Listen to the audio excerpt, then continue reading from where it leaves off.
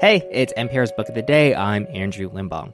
On NPR's Books We Love, our collection of 300 plus of our favorite reads this year, you can mess around with the filter tags to narrow down the stuff you or someone you love might want to read. For instance, if you wanted to read a biography/memoir that's also a graphic novel, that's also about family, and that's also an NPR staff pick, well, we've got a few options for you, and we're going to tell you about two of them today.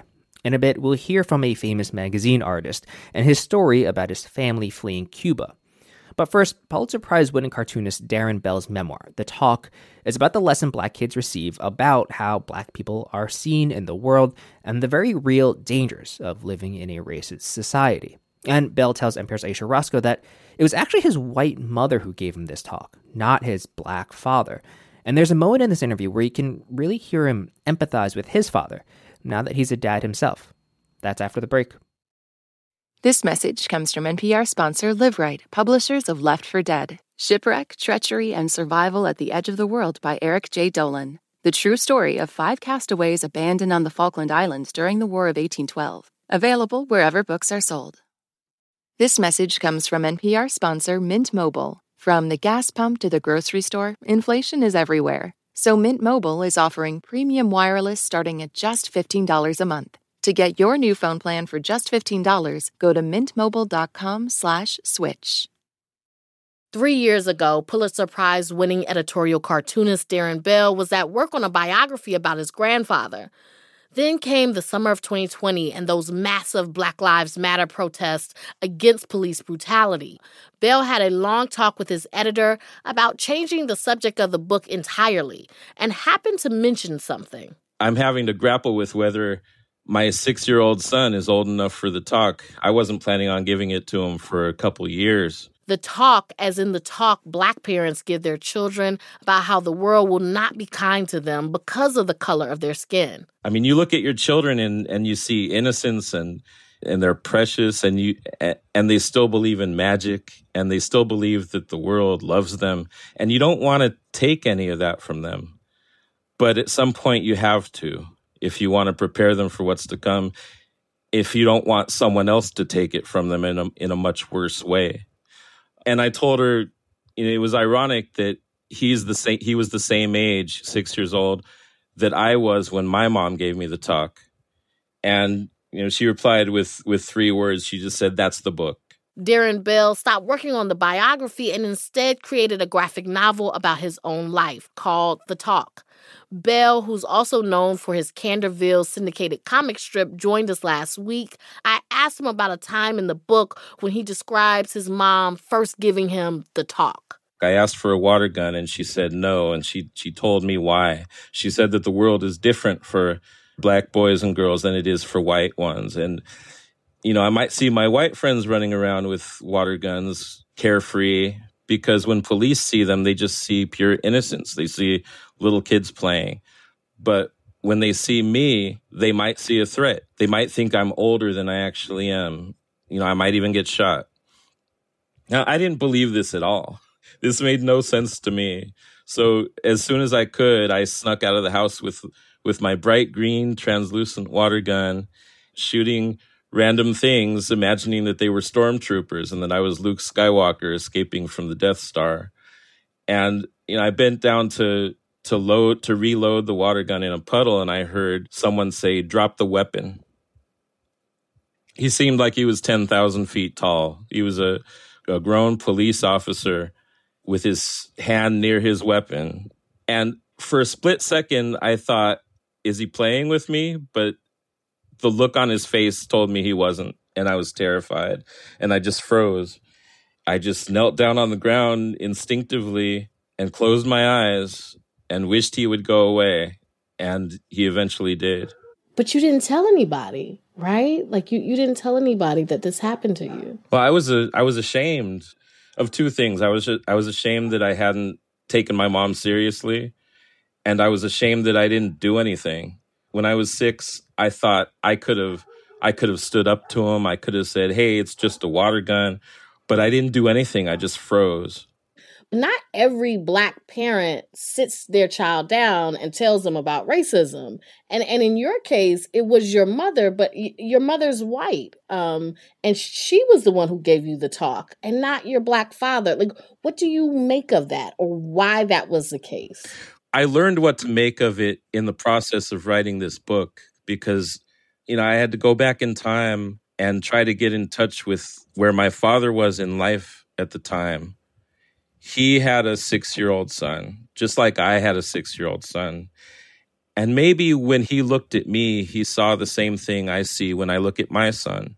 And, where I didn't want to take away my child's innocence, I think my father felt the same way. And he also was hoping that I wouldn't have to go through what he went through. Another interesting thing about the book, like you talk about dealing with microaggressions and being followed around stores, but it also seems like earlier in life, and kind of like what you talked about, like you didn't want to stand out. And for you at that time, it seemed like it meant not focusing on race.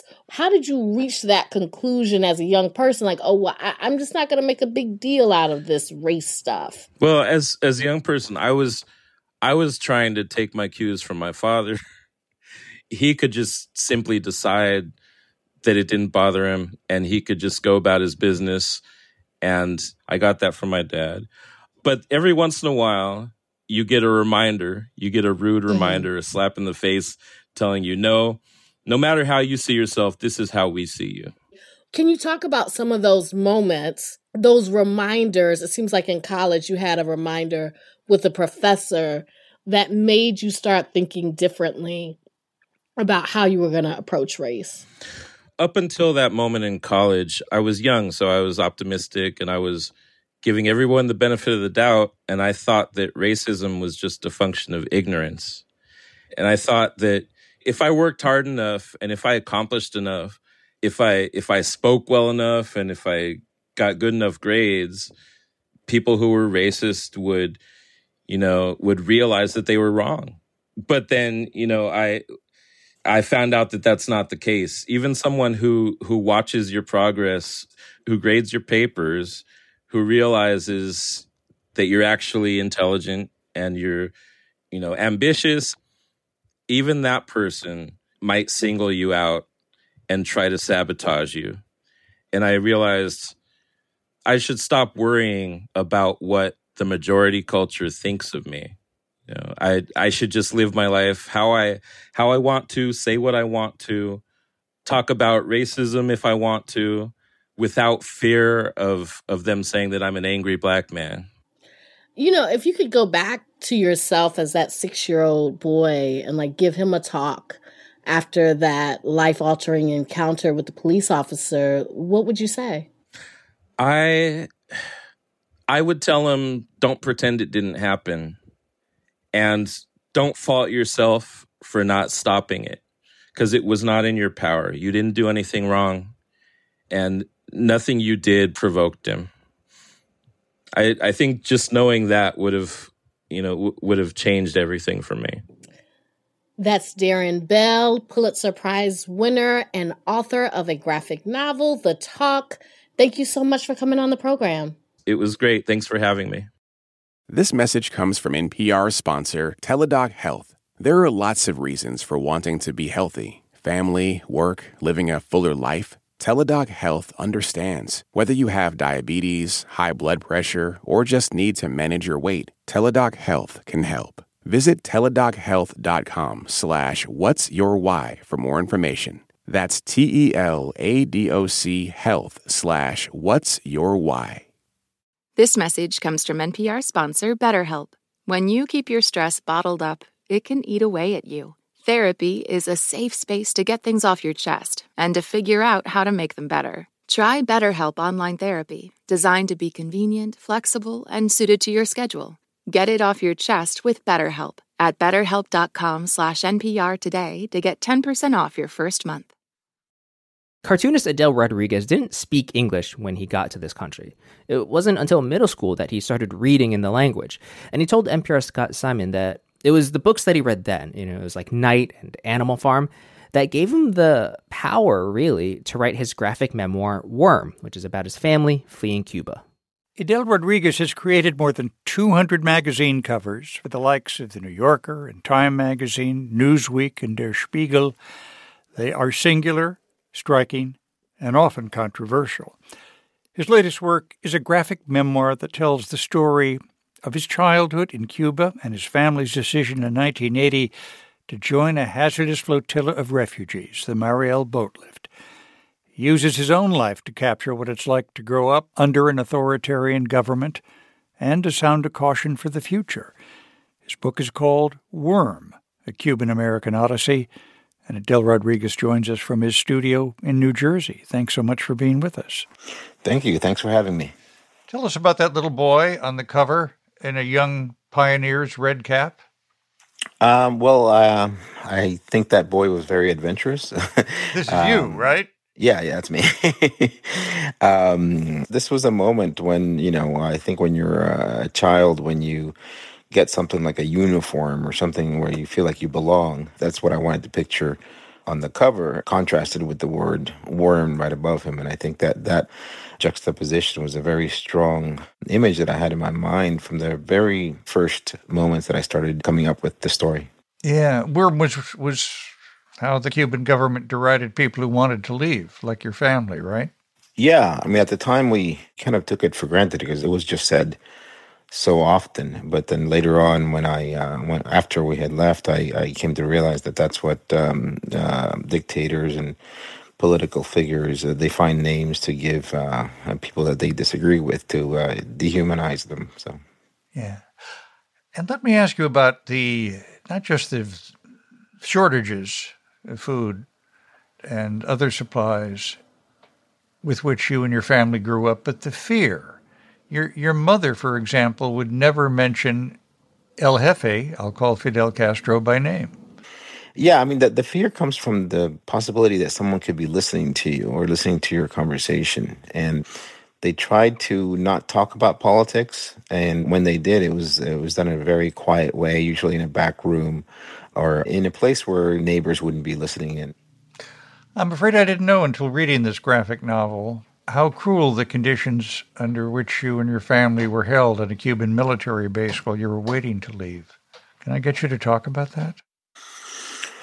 We were in a detention camp for about a week in Cuba. Of course, it's not something that's mentioned or spoken about by the Cuban government. In general, they don't really talk much about the Mariel boat lift. It's something that they'd rather forget. There's a lot of things that happen in Cuba that the rest of the world really doesn't know about because it's an island. They like to keep things quiet, but it's something that us Cubans have lived with our whole life, the memories of the things that were done to us and what happened at these detention camps. My mom was strip searched in front of me when we arrived there. All of her jewelry was taken from her. We were put in this camp with people that had just arrived from prison. Murderers, rapists, prostitutes, sort of all put into this camp with family members. And we had to find a way to get along while we were there. Looking back, did you ever tell yourself, I'm going to tell this story someday? I think at the beginning, I was just trying to cope with being in a new country and figuring out how to deal with what my family had just went through. Later on, when I was maybe 18, 19, 20, that I started drawing and making pictures of my life or what influenced me, that a lot of these images started popping up. And eventually I came to think, well, this would make a fuller book. And that's what this is. I spent about 8 to 10 years developing this book. Why did you want to do it at all? There are some people who live through terrible experiences who don't want to talk about them, much less put them between the pages of a book. Well, when I arrived in this country, I didn't speak English at first. Eventually, I started reading and understanding English around 6th, 7th, 8th grade. And there was one book called Night by Elie Wiesel. It made a very big impact on me when I was in my junior high school years. And it made me realize that you have to tell stories of things that have happened to you so that people learn from them and so that the same mistakes aren't repeated again. I wouldn't have known his story. I wouldn't have known so much about what happened in Germany or the Holocaust if it wasn't for that book and other books like 1984, Animal Farm. When I read those books, I felt like I was reading, my own story. I felt it was important to put this down because this is my story, but this has happened to hundreds of thousands of people. Yeah. You described growing up in Miami after coming to the United States and then going to school in New York, art school. This is such a New York story. First person you met in New York was a fashion model? Yeah, on the airplane. Well, it happens to everybody coming to this country, doesn't it? Well, I mean, I was a teenage boy, and I was just impressed that a model was even talking to me on the airplane, and then offered to show me the city and gave me her phone number without even asking. So of course, I arrived in New York and thinking, oh my God, this is an amazing place. Yeah. I want to ask you about some of the later chapters. You take up your work. You cover, if I might put it that way, some of the most controversial covers, so to speak, that you've drawn. Do you refuse to draw Donald Trump's face? Well, yeah, there's a few reasons for that. I don't enjoy necessarily drawing him.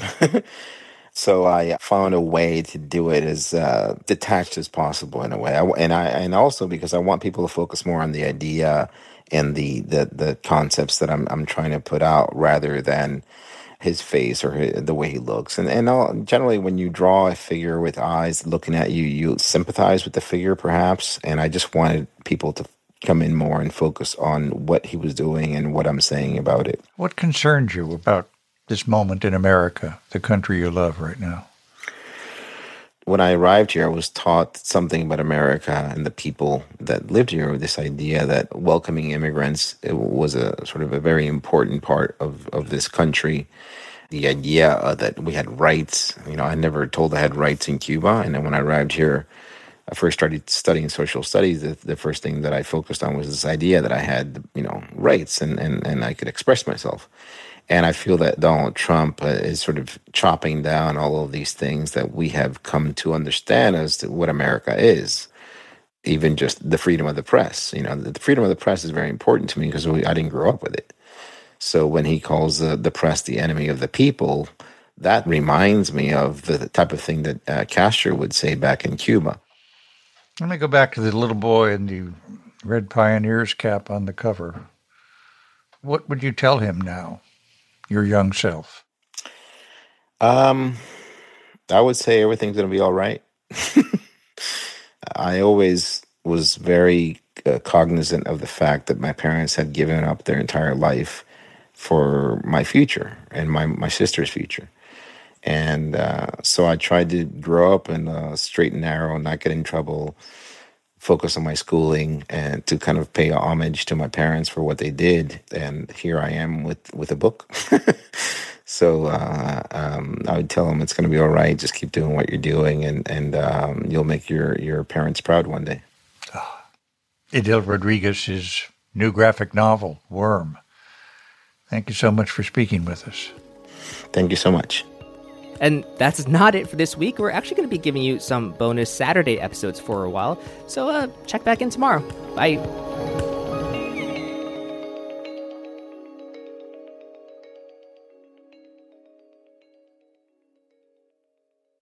Last year, over 20,000 people joined the Body Electric study to change their sedentary, screen-filled lives. And guess what? We saw amazing effects. Now you can try NPR's Body Electric Challenge yourself. Listen to updated and new episodes wherever you get your podcasts.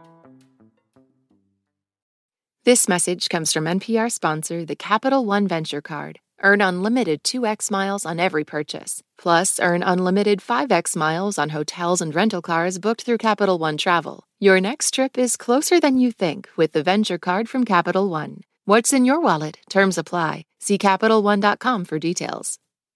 This message comes from NPR sponsor Mint Mobile. From the gas pump to the grocery store, inflation is everywhere. So Mint Mobile is offering premium wireless starting at just $15 a month. To get your new phone plan for just $15, go to mintmobile.com/switch.